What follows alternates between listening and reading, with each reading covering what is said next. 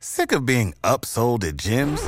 My guy, you're currently a base member? For $90 more, I can upgrade you to our Shred membership. For $130 more, you'll be a Swole member. And for just $300 more, you'll reach Sweat Platinum. At Planet Fitness, you'll get energy without the upsell. Never pushy, always free fitness training and equipment for every workout. It's fitness that fits your budget. Join Planet Fitness for just $1 down and $10 a month. Cancel anytime. Deal ends Friday, May 10th. See Home Club for details. Prescription products require completion of an online medication consultation with an independent healthcare provider through the LifeMD platform and are only available if prescribed. Subscription required. Individual results may vary. Additional restrictions apply at lifemd.com. Read all warnings before using GLP-1s. Side effects may include a risk of thyroid C-cell tumors. Do not use GLP-1s if you or your family have a history of thyroid cancer. If you've struggled for years to lose weight and have given up hope, did you know you can now access GLP-1 prescription medications through LifeMD? LifeMD is now offering eligible patients online access to GLP-1s, the breakthrough prescription medication that can help you lose body fat and weight. Listen to what people are saying. You just take your shot. It doesn't feel like you're on a diet. What I wasn't expecting it to do was to shut off the food noise. This was life-altering, and if I can do it, I feel like anybody can do it. And here's the best part. Your insurance may cover 100% of the cost of your medication. So go to TryLifeMD.com to have your eligibility checked right now. Get started today at TryLifeMD.com. That's TryLifeMD.com.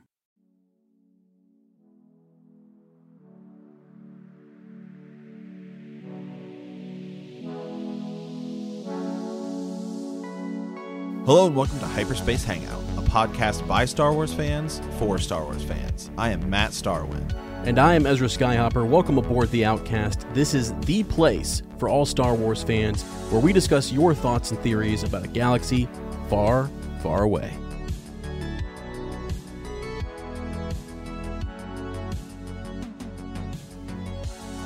All right, Ez, which is a more powerful ally? The Force or the High Ground? Yeah, the question we've been saving, the question we've been saying. Wow. I don't know. I think there's a lot of evidence to support both sides on this one. I really do. I think if you ask Obi-Wan, in that moment, they both were Force users, correct? Correct? Yes. They both can use the Force. Maybe Anakin was not a master, all right? And so, as he said, there's things they're not teaching me. Okay? There's things he was telling Padme in episode 2, they're holding me back. There's things about the Force they're not telling me, Matt. All right? So this must have been one of those things. Correct? Is the knowledge to use the higher ground, right? Right. It's the one, it's very Sith-like. I mean, it's a lot of times you'll hear Dooku when he's facing, whether it's Asajj Ventress or, when they're training, did I say Ventress, excuse me, then there's Savage Opress, excuse me. So when he's training his apprentices, you're not giving them everything, right? So yeah, maybe that was sort of an Obi-Wan saying, I'm not going to teach you everything about the high ground. I don't know. Yeah. Obi-Wan underestimates his power, okay? Or does he adequately estimate his power? Yeah, maybe he does. Oh, he does, yeah. I don't know. So that one I think is going to be one of the great debated. I think that's we're gonna post it on Twitter. We've been posting a lot of polls on our Twitter, and you guys have been jumping in there, firing away. I mean, we've just been going nuts and having a ton of fun over there. Actually, we really have, and we should talk about that. I mean, we're kind of ramping up for sort of a season 2 coming very soon, by the way, very soon. And if you're not over on Twitter, you won't see any of the hinting or the suggesting that is taking place. We're updating a few things. We've got some fun stuff coming down the line, and you got to get on those polls, because I think the last one was about starfighters. It's time to go. We're in position. I went with I'm a Y-wing guy, and I don't know, Matt, did you answer that poll? Were you you have to pick a starfighter?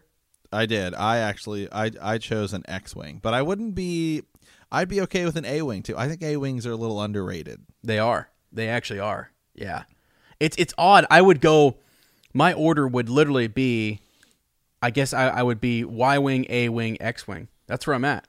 Wow. No one's flying a B-wing. What's going on, like, come on. Are there any B-Wing supporters out there? If so, please go comment on that poll. I mean, I think I'd rather be in a little T-16 before I was in a B-Wing.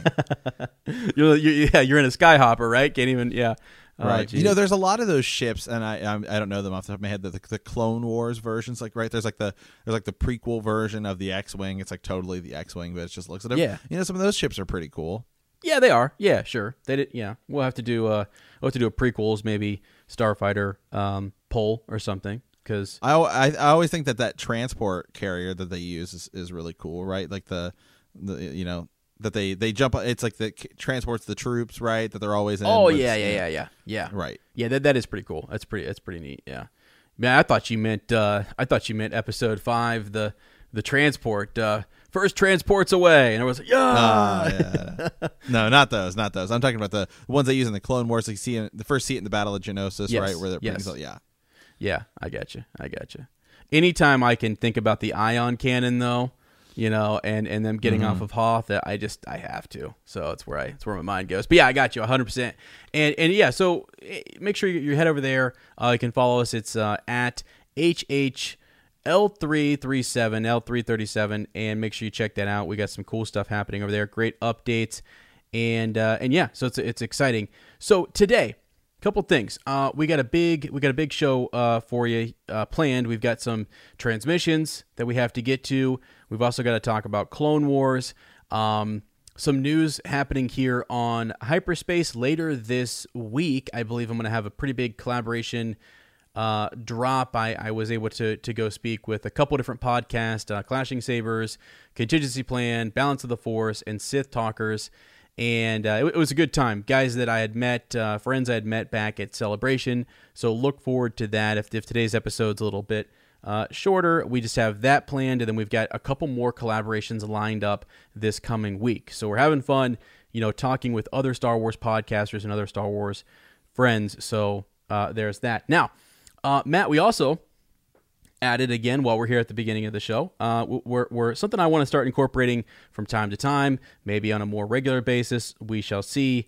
But this is just, I love the sounds in Star Wars. I love the sound effects. I love the sounds of lightsabers, blasters, the Y-wing, the X-wing, the whole thing. Right? Okay. I've always really enjoyed it, and I think that's what makes Star Wars. It's like a lot of what they did in the originals was they were way ahead on some of these very interesting sounds, having the score, be something that's more of an orchestra piece versus electronic synthesized stuff, in the 70s and 80s. I think is really cool.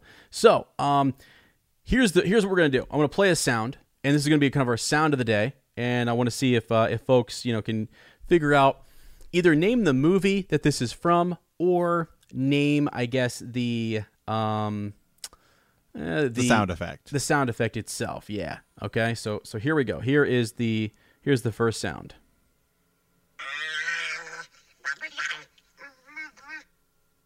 All right. So there it is. I'm gonna play it one more time so you guys get a good listen on that. And again, you're gonna tweet at us. Just tweet at HHL337. First person to get it done, give you a special shout out here. But here's the sound.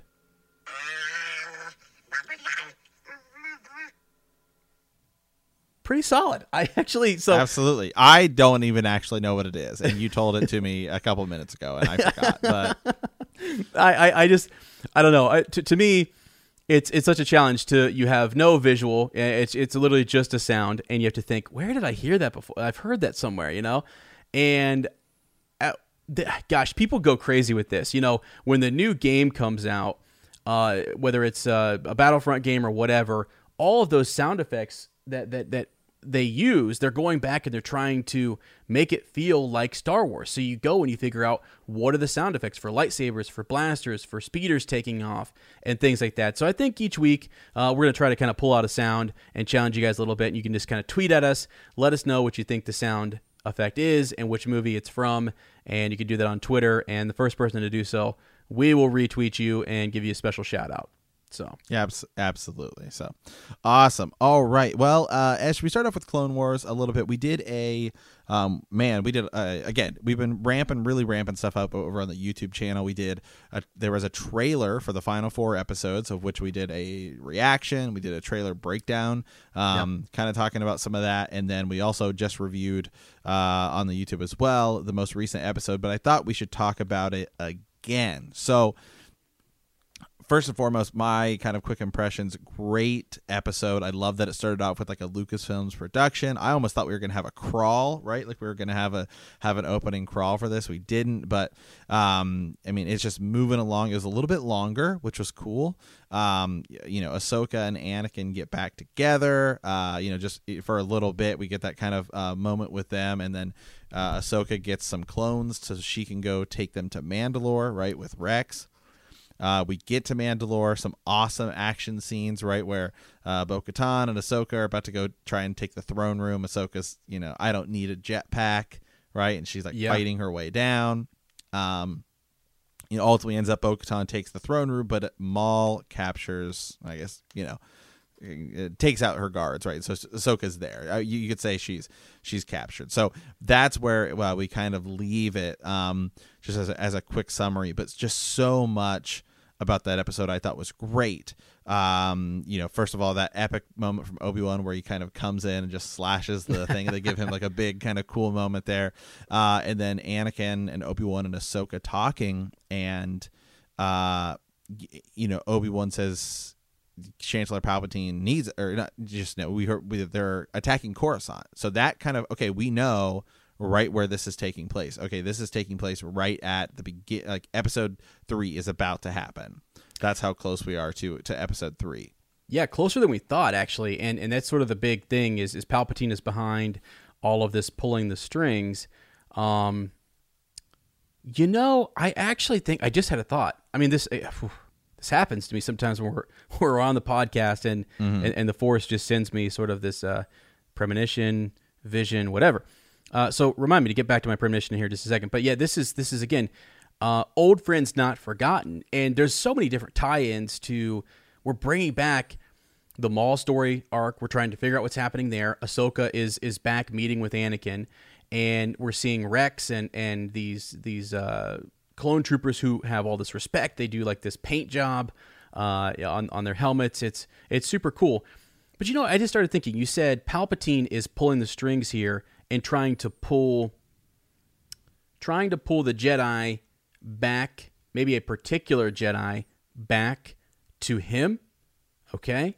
And maybe because remember I've said before, what is it that Palpatine said to Darth Maul? What is it that maybe Darth Maul's agenda is, right? Things that are keeping Anakin on the light side, Ahsoka Tano, right? To take her out, to remove her, but that kind of worked out anyway with the whole her exiling and then refusing to come back to the Order. Now, very interesting here, the Mandalorians are showing up asking Obi-Wan and Anakin to come help them.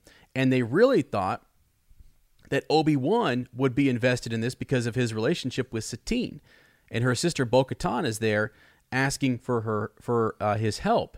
And he decides that he needs to speak to the council and this is not going to work. I almost wonder if this wasn't the idea all along to get Obi-Wan and Anakin separated. Because imagine if Anakin just goes back alone to face Dooku. I still think he would have beat him. Right. Without Obi-Wan's help at all. That's fine. I even think... he still kills him. Yeah, I think he still kills him. And I think then there's... because you could see Palpatine, when Obi-Wan is unconscious, says, just leave him, there's no time, right? He wants to separate him from his master so he can become his master, right? So if Palpatine can use Darth Maul to try and pull Obi-Wan to Mandalore because of his previous connections, because of his sensitivity towards Mandalore and their problems, and because of his prior relationship with Darth Maul, I think that's huge. And I think that's something that I didn't quite get in the first viewing. I did understand that, Maul is obsessed with killing Obi-Wan. This makes sense. But at the same time, is there more to it? Is he also being nudged in this direction in some way, whether directly or indirectly, by Palpatine to make sure that Obi-Wan is out of the picture so we can corrupt Anakin? I think that's very much a possibility. Absolutely. You know, and something interesting, I'm trying to find it here. Okay. So somebody, a Twitter called All Things Kenobi posted this, and they said, you know, just seeing how all of these events take place. So Revenge of the Sith is like confirmed. It's like canon, right? That it's like 9 to 10 days. So think about all of the events that happen in Revenge of the Sith is like it's like the span of, it's like a 2-week period. So really, in the grand scheme of things, that's not really that big of a deal. So, you know, so day one is the opening scene, right, where Palpatine's there, Grievous, everything, and it ends with kind of Anakin and Padme talking about, you know, Anakin wakes up from that dream. So that's day one. So day two is where it ends with Palpatine and Anakin at the when he starts to tell him, oh, you can't learn these things from a Jedi, right? And Obi-Wan and Anakin and Yoda have their kind of conversation about like, oh, you know, like in that room. Day 3 ends with Anakin and Obi-Wan going in their separate ways, right? We'll go find Grievous and Anakin doing his thing. Day 4 is Mace Windu and everyone showing up at the Jedi Temple. I mean, that's how much is happening so fast. And so I think you're right, actually, because I totally think that that Palpatine's plan was to pull Obi-Wan away. I mean, if you just look at where we're at in day 4, I mean, day 4 is the Jedi Temple. I mean, day 5 is like Order 66. I mean, we're only days away from Order 66. So now, I definitely think I didn't realize. I always thought Revenge of the Sith was a little bit longer than that. Yeah. I always thought because Padme tells Anakin, "Oh, I'm pregnant," and then she has a baby, you know, like 9 days later. So maybe it's, you know, I think actually now you go back and you look at this thing. I think it's not that, oh, she just found out she's pregnant. It's that she's really pregnant and she's now just getting the chance to tell Anakin because he's been away for so long. Yeah, for sure. Exactly. Because he's been at war, and it's war that's separated them. And so maybe communication's been tough. And this is the climax of the war. And this is a point where the Jedi are very occupied, very distracted, not maybe meditating on the Force as much as they should be. And yeah, so, I mean, Palpatine's got him right where he wants him. This is actually, in this episode, another great thing that happens. Ahsoka kind of points out to Obi-Wan, and he just can't see it right now. And this is, again, a fault with all of the Jedi, and something Luke Skywalker says later on, that the Jedi failed, you know? They can't see that they are so attached to the Republic that's being led by a Sith Lord. And again, the same thing, they're fighting this group of separatists that they pretty much know openly that Count Dooku is one of the Sith Lords that they're facing, that he's I don't know. So there's all of that going on, and Obi-Wan says to Ahsoka something like that she's no longer a part of the Grand Army of the Republic, and that his allegiance is again to the Council, and then also to the Republic. Like he cares. I guess here's the other point too. He cares more about Palpatine in this episode than I've ever seen Obi-Wan care about Palpatine. I was like, why is he so worried? He's even reassuring Anakin, who doesn't look that worried. He's more happy about Ahsoka being here and seems to be more interested in Ahsoka than he is concerned about, Palpatine. So it's interesting that Ahsoka's that close to maybe, using or to keeping him on the light side. If he goes with her, this is that pivotal point. It's something, Tom Gross was talking about. This is like a fulcrum. This is like a pivotal moment where we're going to go one way or the other, or we're going to either keep this together or we're not. And he's again moving towards he's moving towards Palpatine. Why? Because that's the dogma of the Jedi. Like they're so tied. They're so predictable, and it's odd that it's that predictability that keeps him right in line with all of Palpatine's plans. And Ahsoka going outside of the Jedi Order is almost what ends up messing those up to some degree. Right. He's still, Obi-Wan is still there when they take on Dooku, and he's still a part of the picture, but Palpatine is able to work through that and has a moment where, he's he's one-on-one with Anakin and gets him to kill Dooku. So yeah. I don't know. This episode was huge. It does a lot. It shows us really the timing, and I really do think we can't miss this whole idea that this is all orchestrated by Palpatine, and he is working in some way, whether directly or indirectly, with Maul to kind of make these things, to distract Obi-Wan and Ahsoka and others from keeping Anakin on the light side. Perhaps. I mean, he's pulling the strings on both sides, so he gets to see everything. He gets to hear everything. I mean, everybody reports back to him, both on the side of the clones, right, and the Republic, from that army and from the droid army. I mean, he hears the whole thing, so he knows exactly, I can shift forces here, I can shift forces here, I can, he knows the whole thing. Yeah, absolutely. A couple more interesting things, just some cool stuff here.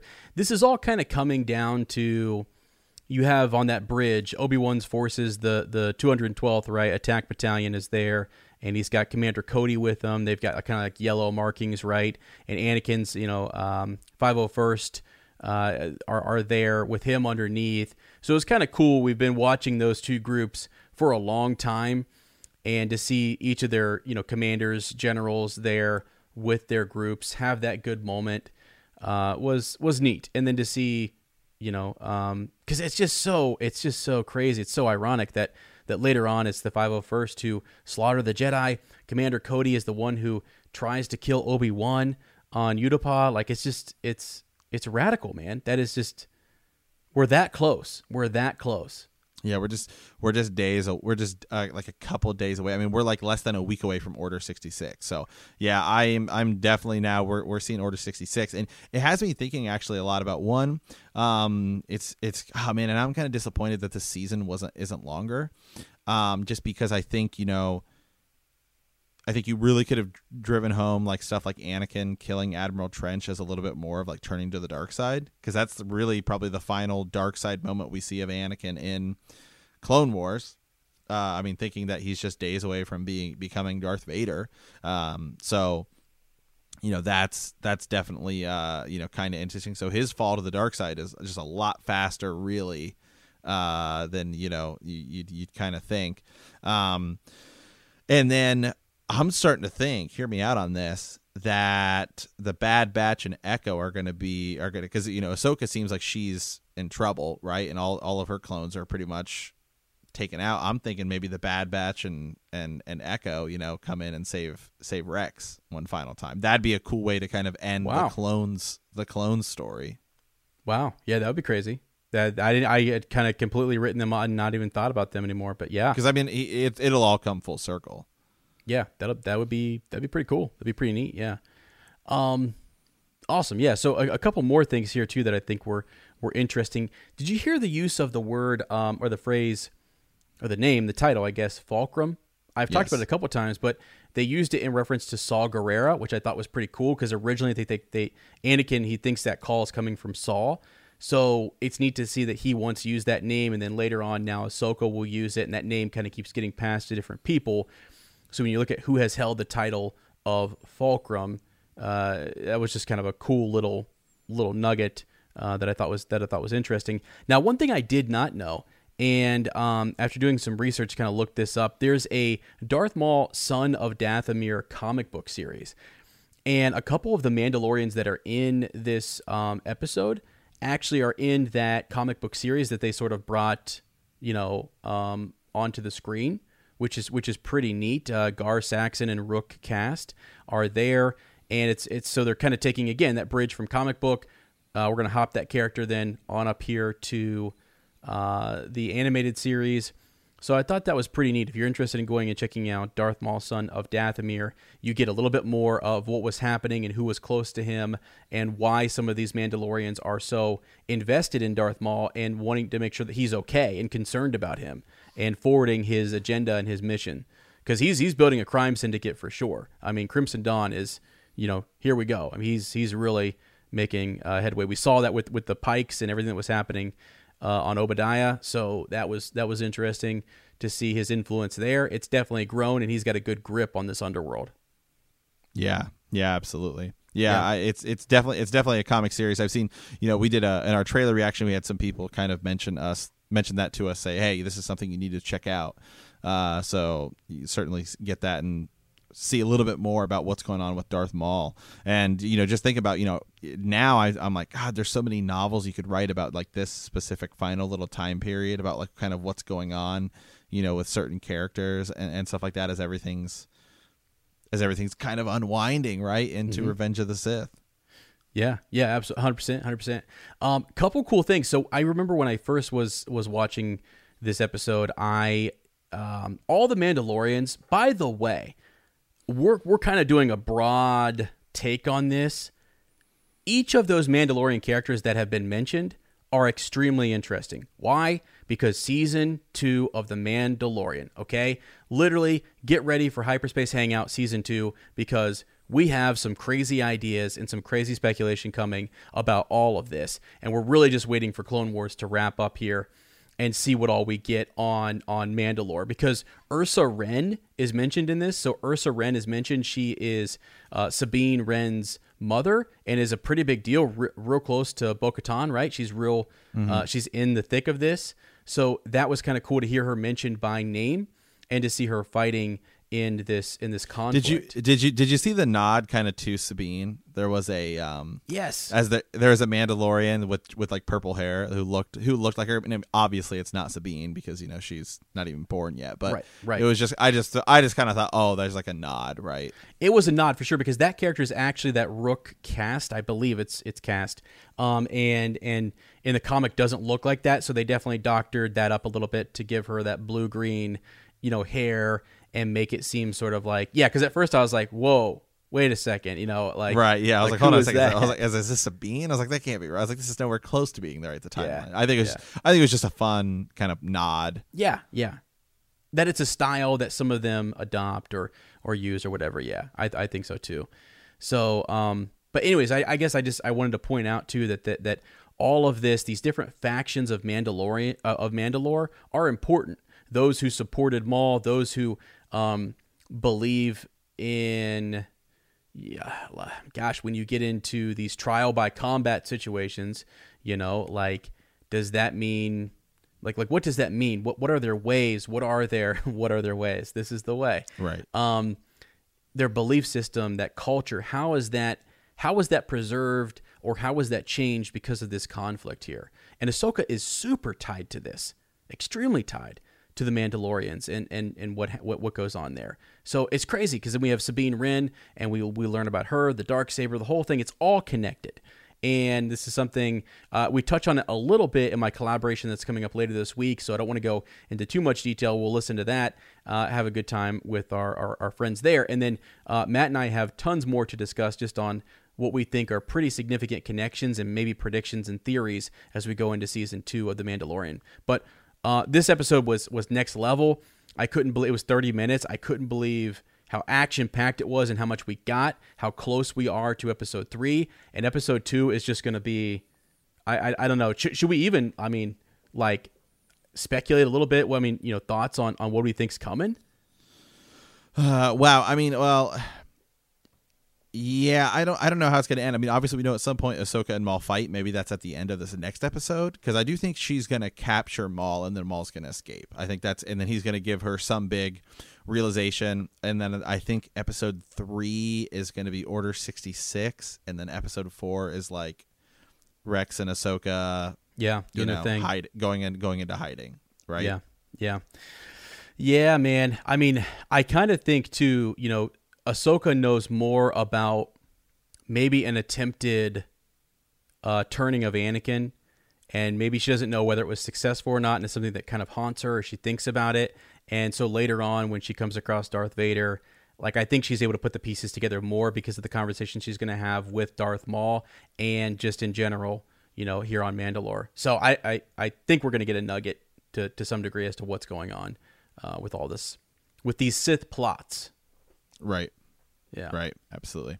All right. Well, we do have a transmission here. I want to get to. This is from Andrew Wren. Right. He says, Hey guys, Andrew Wren back here in hyperspace. I was rewatching Rebels and Clone Wars with my two boys, one is 4, one is 6, and decided to Google Rex and Return of the Jedi to see what came up. I watched the video and sent a link in the email for you guys. I'm not sure if you have seen or aware of this info, but I think it's cool how everything comes together, even if it wasn't originally meant to be. I have been trying to get my wife watching more, as she is not a huge fan, but she watches for the boys and me. Her favorites are the Attack of Clones and Revenge of the Sith, and in recent rewatch, she said, Mace Windu, he was a real blank, explicitive towards Anakin. No wonder he was so angry with all of them. So I responded with what Matt says all the time, and it's all Yoda and the Jedi's fault that things turned out the way they did. If they just listened to Anakin, it would have been so different. Amen, man. That's what I'm saying. Back to the story at hand about Rex. I knew his role was important, being in Rebels, as well as the Clone Wars, but it's really cool how it's all just linked together. I wanted to get your guys' opinion about Rex and if you've heard or seen info in this video. Moving on to another character, I believe that the way they have built Ahsoka's character, that she is the most important cog in the whole entire Star Wars saga, helping to build the Rebel Alliance and who knows what else. I think it's awesome watching from the beginning of her character and seeing how she developed into one of the most important pieces in Star Wars history, and showing that a hero can come of anywhere, no matter who or what they come from. I'm excited to see any more new content about Ahsoka forthcoming, and hopefully Disney will deliver. That's it. That's it for now. My long origin story is on the way. Hear from you guys soon. Andrew Wren. Thank you. Yeah. Thank you. Yeah, it's awesome. I like that, and I actually have seen that video about Rex and him being in Return of the Jedi, looking at one of those rebel troopers who's sneaking through the forest moon of Endor. Pretty cool, big old bushy white beard.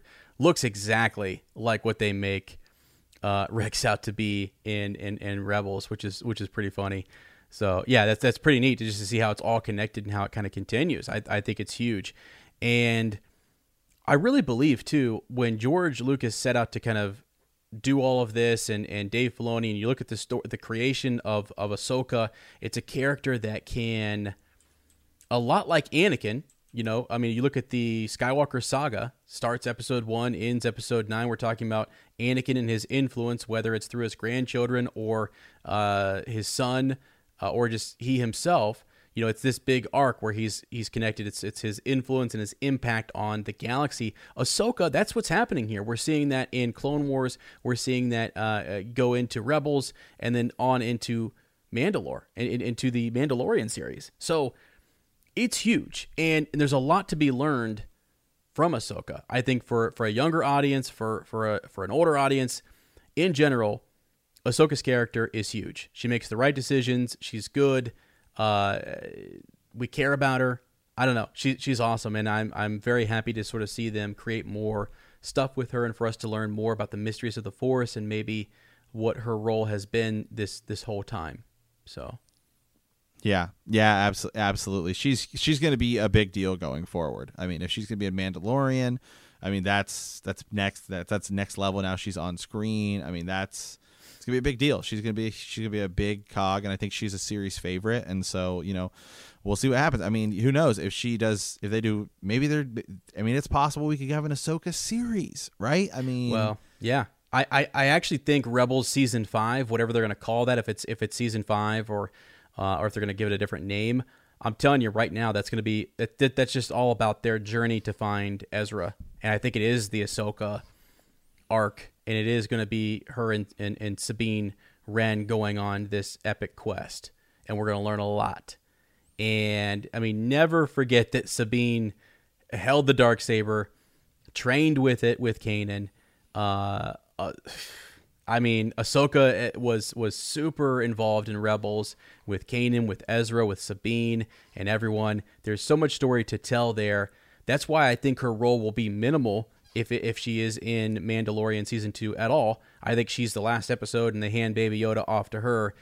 But we know where she's going to go based upon an animated series that's coming out. Like we know she's headed. And the other thing is, it's going to be interesting. If we do get that animated series, if it's going on at the same time as Mandalorian, because then now you have all these ties together. I mean, the characters we've got to think about in terms of even Mandalorian as well, looking at what we got in Rebels is, I mean, if Ezra Bridger comes back, roughly after, like, let's say even if it takes them a year after the end of Rebels, then you're looking at Ezra Bridger being around, not just off in the unknown regions with Thrawn somewhere, at the same time as Mandalorian going on. So then you got to think about, okay, well, what happens if Thrawn comes back?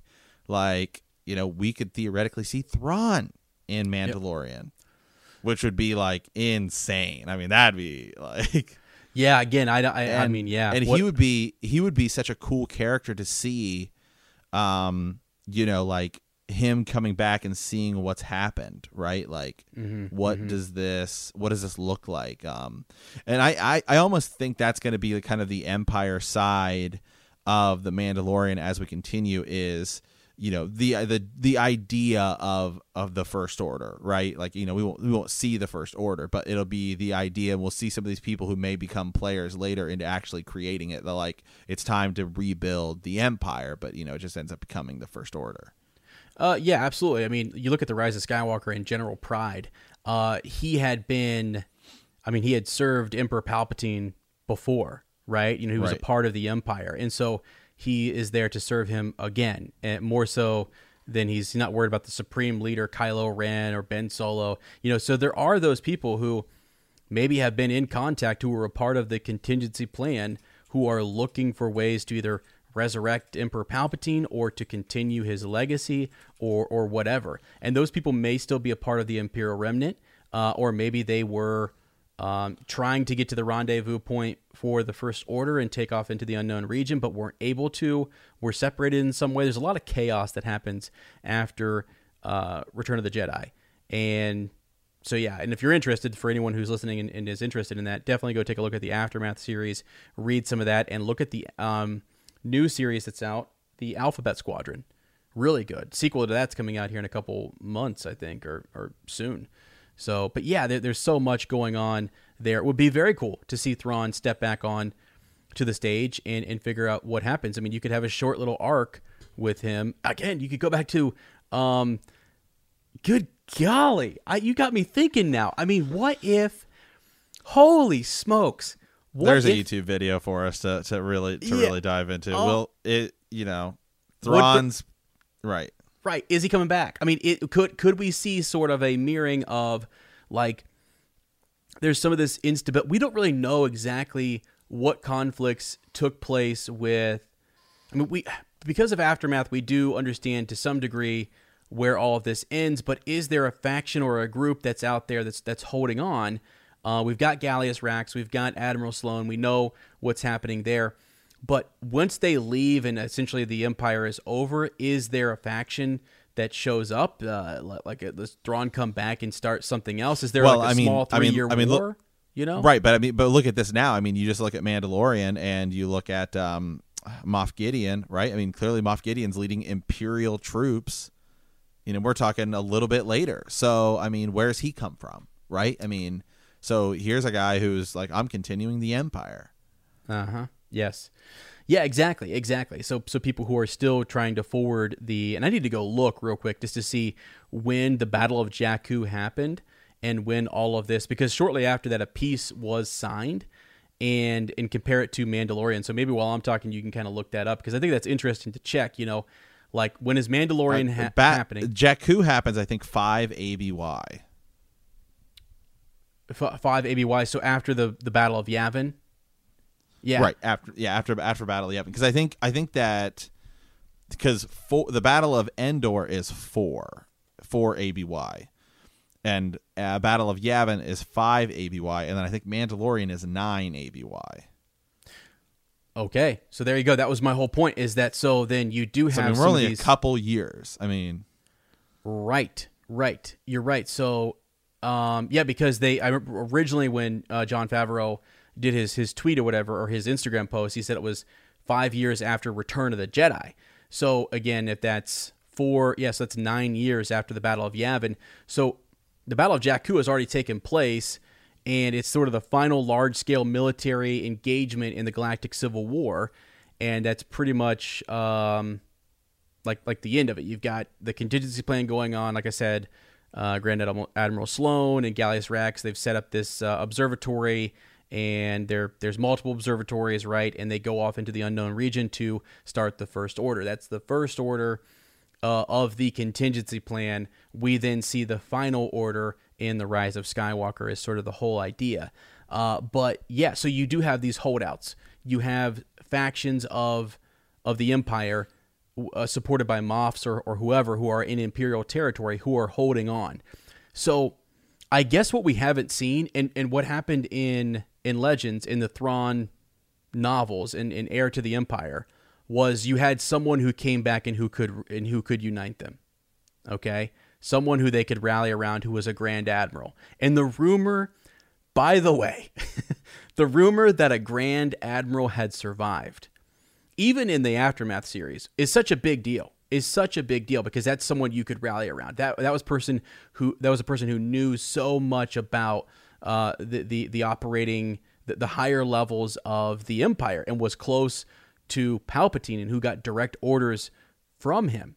So those were his Grand Admirals. Like, if you had Thrawn come back and sort of rally some of these factions and get this Imperial remnant to work, because the Empire is over. I mean, after the Battle of Jakku, the peace is signed on Coruscant, and it is what it is. But clearly, in The Mandalorian, there are still remnants of the Empire. And I think you maybe could have Thrawn come back, or someone step up and really start to kind of coalesce and unite around them. That's a story. There's that big window, that big gap. We have no idea. Bloodlines takes place 7 years prior to The Force Awakens, right? I mean, so it's like I mean, it's honestly the biggest gap outside of everything before Episode 1, because now we have so many stories in between 3 and 4, but we really don't have a lot of stories in between 6 and 7. I mean, we do, but a lot of those happen so close to 7 that it's like, what the heck happened? What the heck was really happening right after 6? I mean, Luke is off beginning his Luke's off beginning his Jedi Academy, right? That Ben Solo shows up to. But again, that doesn't happen for a while. So what's Luke doing right now? Is Luke in Battlefront, we see him going and finding the compass, right? Right. And I think that's closer to the Battle of Jakku than it is it is closer to him after he started his temple. Mm-hmm. Yeah, for sure. So when exactly does the Force Awakens? It's like 29 ABY. Is that what it is? It's like 29 or 30. Okay. Yeah. I mean, yeah, you think about that. So if we're looking at we're 9, if the Mandalorian is around this time period where it's 9 9 years after the Battle of Yavin, like that is there's just so much more to cover. There's just so much more that takes place. I mean, even within a year or two, you could have this reemergence of a pirate group or some group that challenges the New Republic, and it could be something that's even pre. So sorry, the Force Awakens is 34 ABY. Okay, so 34. So again, there's still like a 24-year gap or 23-year gap between the Mandalorian, right? If what you're saying is 9 ABY is the Mandalorian, and then you're saying 34 years was the Force Awakens. Mm-hmm. Yeah, I mean, then that's a lot. That's a lot. Yeah, that's a lot of years. That's a whole time where Luke Skywalker is in Leia and Han are doing all sorts of stuff. Huge... So the Mandalorian is 9 ABY. So we're way ahead of, we're way closer to Return of the Jedi. Mm-hmm. But it's like, man, you just think about like what's going on. I mean, let me see what else, if there's anything else, like confirmed in between there. I mean, the only thing they have happening on the Star Wars timeline is the episodes of Mandalorian.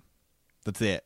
That's the only things we know that happen Right, because I remember we were yeah. talking just the other day about Resistance and it being super close to The Force Awakens, and we're trying to look at comic book series or things that maybe indicated what was going on prior to The Force Awakens. Even in the Kylo Ren comic, you've only got a few mentions there as Ben is much older, and his being converted to Snoke's apprentice. But that's still, Luke's an old man at that point in time. He's already started the academy. Like, so much has happened. And I guess when you look back at Legends, they told stories inside of stories. There could be a 10-year war. There could be a 5-year war take place and stuff. So I just think there's a lot still that we could do there. And I wouldn't be surprised if they go for it with the Mandalorian. Could have a whole Mandalorian war. This resurgence of Mandalore. We were talking the other day, the idea that you would get the Darksaber back, like whatever Mandalorian gets that saber, by the way, instantly elevates them to this spot of leadership. There's someone who then, like, the other Mandalorians are going to look to and say, yeah, okay, you've got the Darksaber. We're going to unite behind you and we're going to follow you. Like if Din Djarin gets that, or somehow they have to get that back from Moff Gideon. I think that's a place where you could see Mandalore restored, Right. And yeah. So let me see here what all else is going on. So, this is just how far removed just the Mandalorian's timeline is. So there's like nothing that happens around that. I'm going through the years. So like 6 ABY, right? So 5 ABY is the Battle of, 5 ABY is Battle of Jakku. Like a bunch of stuff happens in that year, right?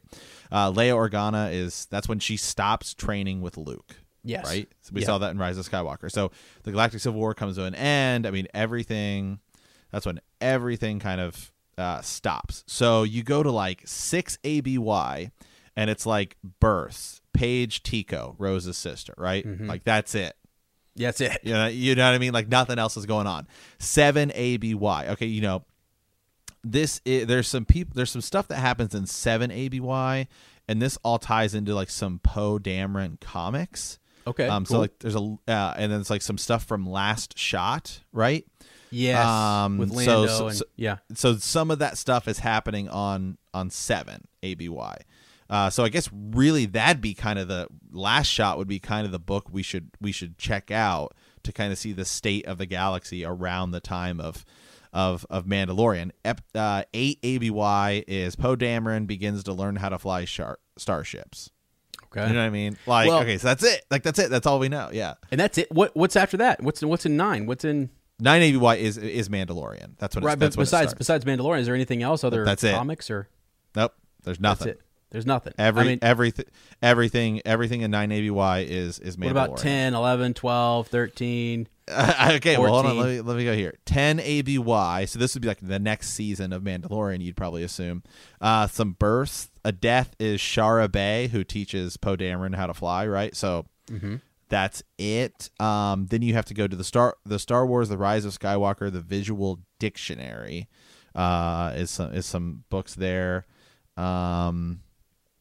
Births. God, looks like some. Let me see here. Here's CS 9147, right? Who's like a jet trooper who appears in Pasana, right? On planet Pasana, right? So it's like that ties into the. So there's nothing. There's like nothing really going on here. 11 ABY. Okay, so 11 ABY. So just 2 years later, you have the births of Finn, the birth of Rose. So that's okay. So that's kind of some big, but again, no real big events, just kind of births of characters. Wow. Yeah, I'm with you. I'm seeing. Yeah, this is. There's no kind of news. So that means these guys have like complete freedom to write whatever they want because there's no other big events going on. Right.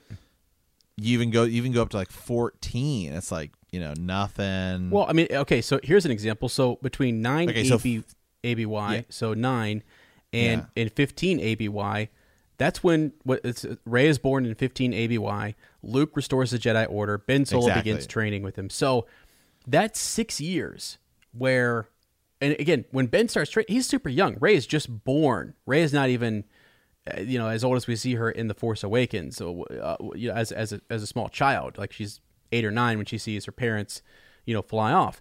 But so yeah, that's like 6 years where Luke was out just doing his thing, and there's nothing there. So they have so much room to play with, and they can tell so much story there through The Mandalorian that's it, man. I would pour everything into The Mandalorian and have him all over that galaxy, just interacting with different groups, different factions. Maybe he comes across the Acolytes. Maybe he comes across the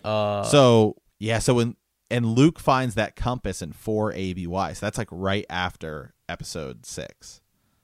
Yeah, and so Luke is tied up, trying to find Exegol and all these ancient Jedi and Sith artifacts. Right. I mean, he's on his own journey, kind of while the New Republic is forming and everything.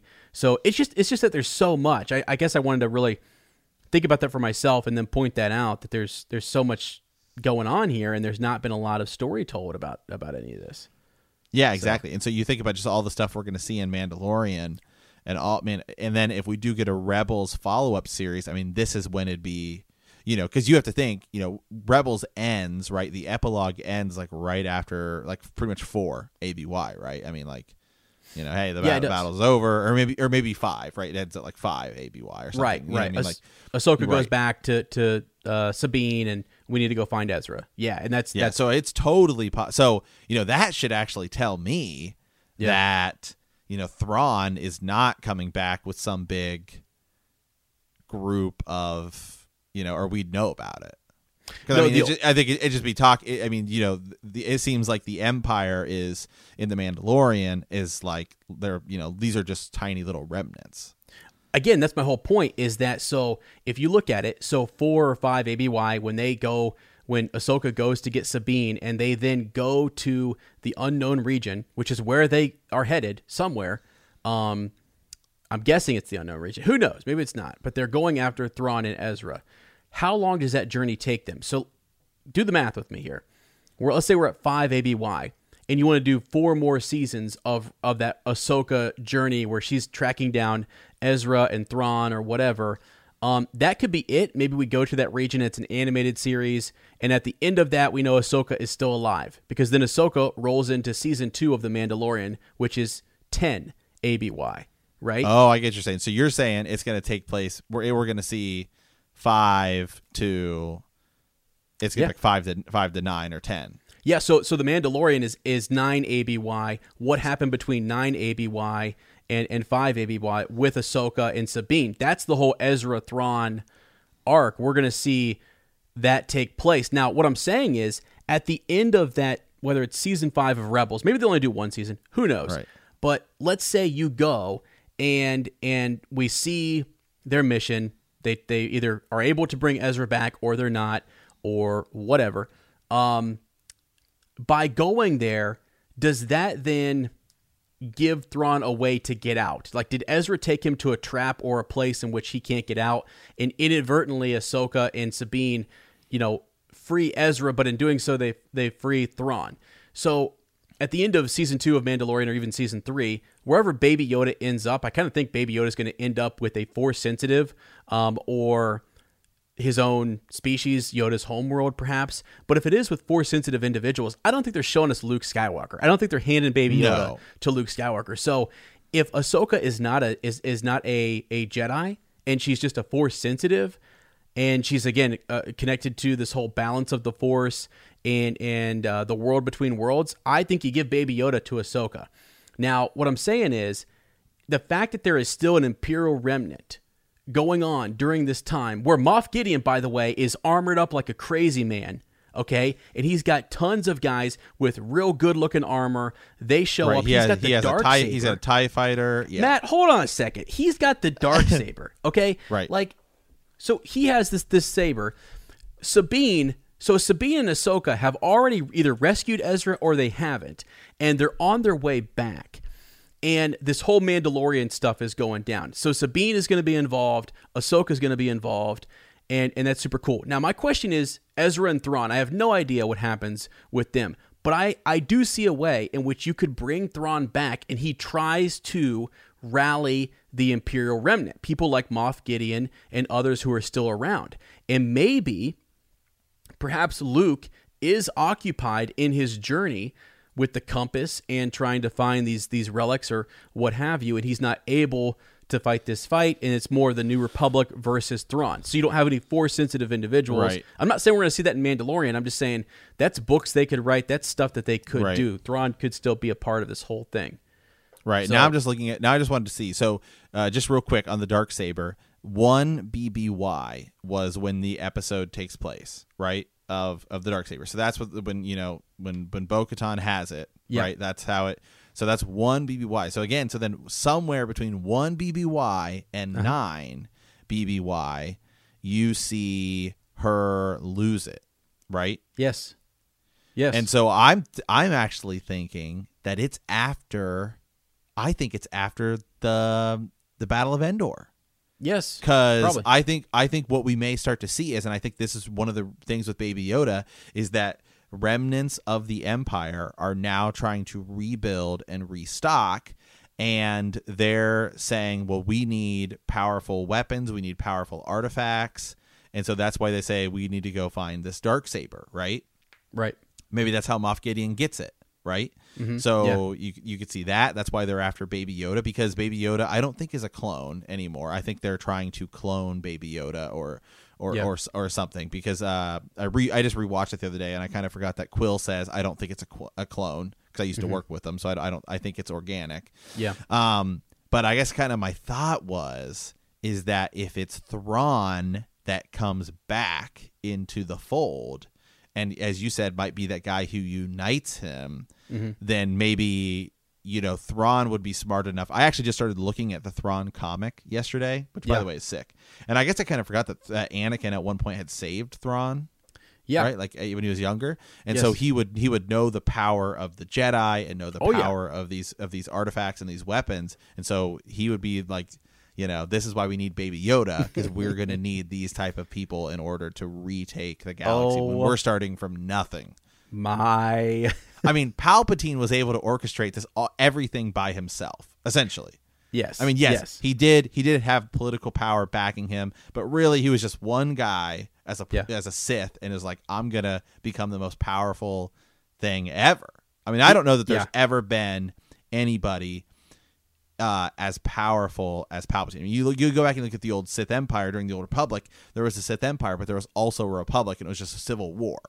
And then you look now. I mean, Palpatine controlled both sides. Yes, he did. Of a galactic civil war. Yeah, and was pulling the strings. Absolutely. And so, hear me out, because you just again, you got me thinking about this whole thing. If Thrawn, let's say the Mandalorian is going to be 5-6 seasons, something just epic. They're just pouring everything into this, right? And we're wondering so we have a client who's seeking, a child. We have Gideon with a Darksaber, and as you say, Thrawn does in the Thrawn trilogy, in the new canon novels, and even just in Rebels, he knows about artifacts. He understands culture and the significance of them. He gets that through artwork. He did know he was Anakin Skywalker, and he does suspect that Lord Vader is Anakin Skywalker. There's even talk. He sends one of his starts off as a cadet, Eli Vanto, in the books, as actually he sends almost like someone back to report to the Chiss Ascendancy, by the way, which is this whole thing in and of itself. Yeah, we got to talk about it. Yeah, a whole group, right? So what's going on there?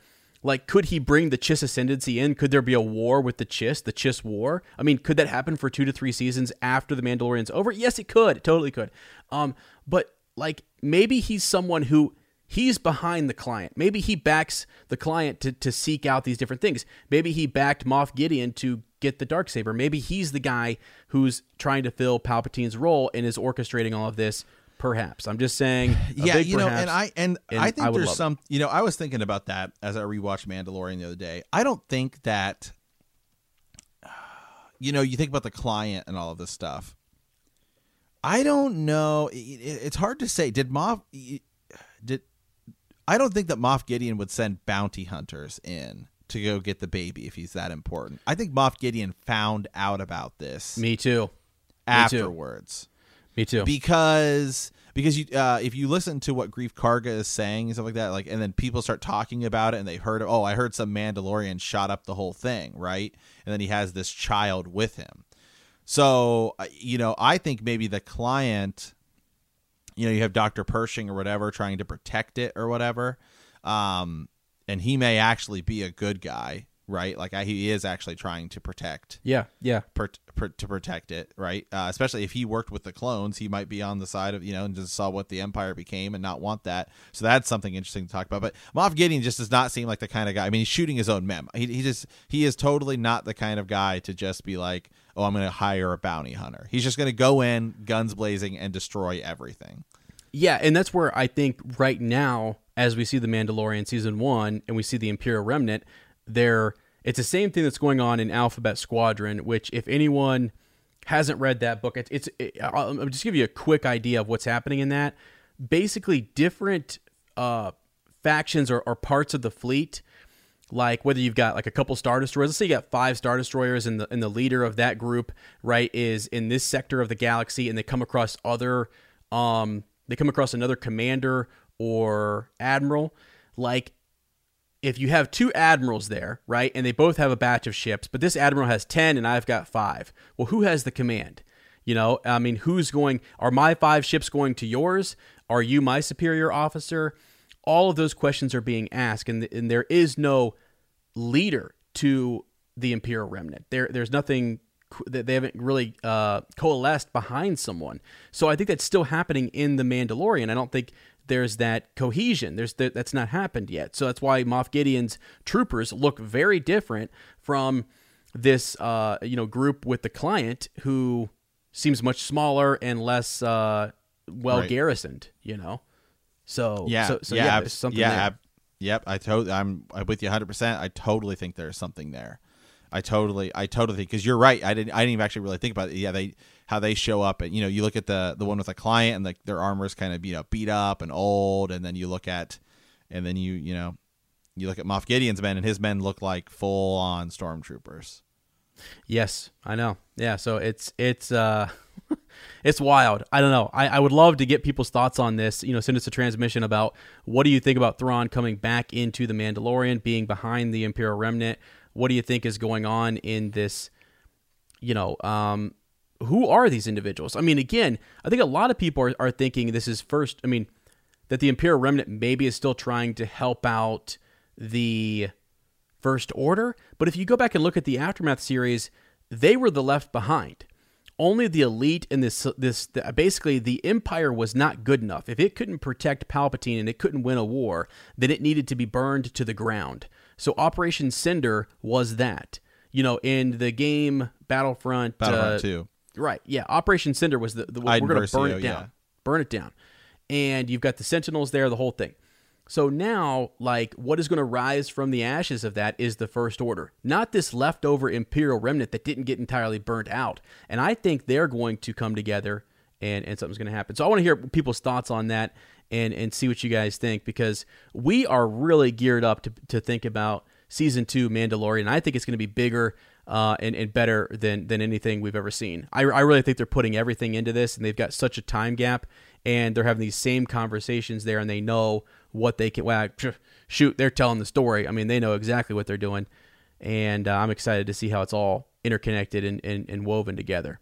So, yeah, I'm just taking one last look at the timeline here, man. There is just nothing. There's nothing surrounding it, and it's so close to Return of the Jedi that you have to start thinking, wow, what's going on, right? I mean, and it's just so great, right, to look at all of this. Yeah, it is. So we're going to be diving into that more. Again, we do a lot of standalone theory stuff on YouTube, so make sure you guys have checked that out, because we got some cool stuff going on there. But yeah, man. I mean, I don't know. I'm just I am ready to go with all of this. I want Ezra Bridger back. I want Thrawn back, and I want Ahsoka and Sabine to go rescue them, and I want it to all be connected to Mandalorian, whether it's season 2, 3, 4, or 5. I don't care. I want it connected. Yeah, So. awesome. Thank you, guys. Hey, be sure to check out some more of our content that we are just hammering out over on YouTube. But as always, we want to thank you for hanging out in hyperspace. Our next episode will continue to discuss your transmissions, which we have definitely a few more. So be sure to send us your thoughts, origin story, or some of your favorite memories from a galaxy far, far away. If you like our podcast, don't forget to subscribe, like us, write a review, leave a comment, or send us a transmission at hyperspacehangout@gmail.com. We will see you next time. And remember that traveling through hyperspace ain't like dusting crops.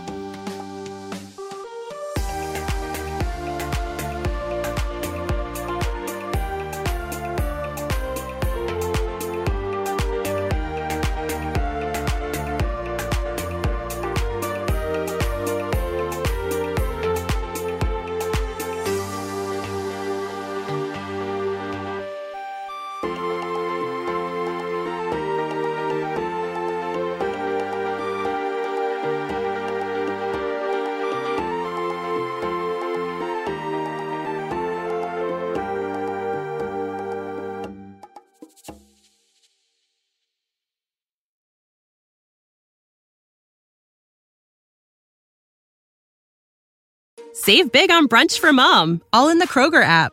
Get 16-ounce packs of flavorful Angus 90% lean ground sirloin for $4.99 each with a digital coupon. Then buy 2, get 2 free on 12 packs of delicious Coca-Cola, Pepsi, or 7-Up, all with your card. Shop these deals at your local Kroger today, or tap the screen now to download the Kroger app to save big today. Kroger, fresh for everyone. Prices and product availability subject to change. Restrictions apply. See site for details.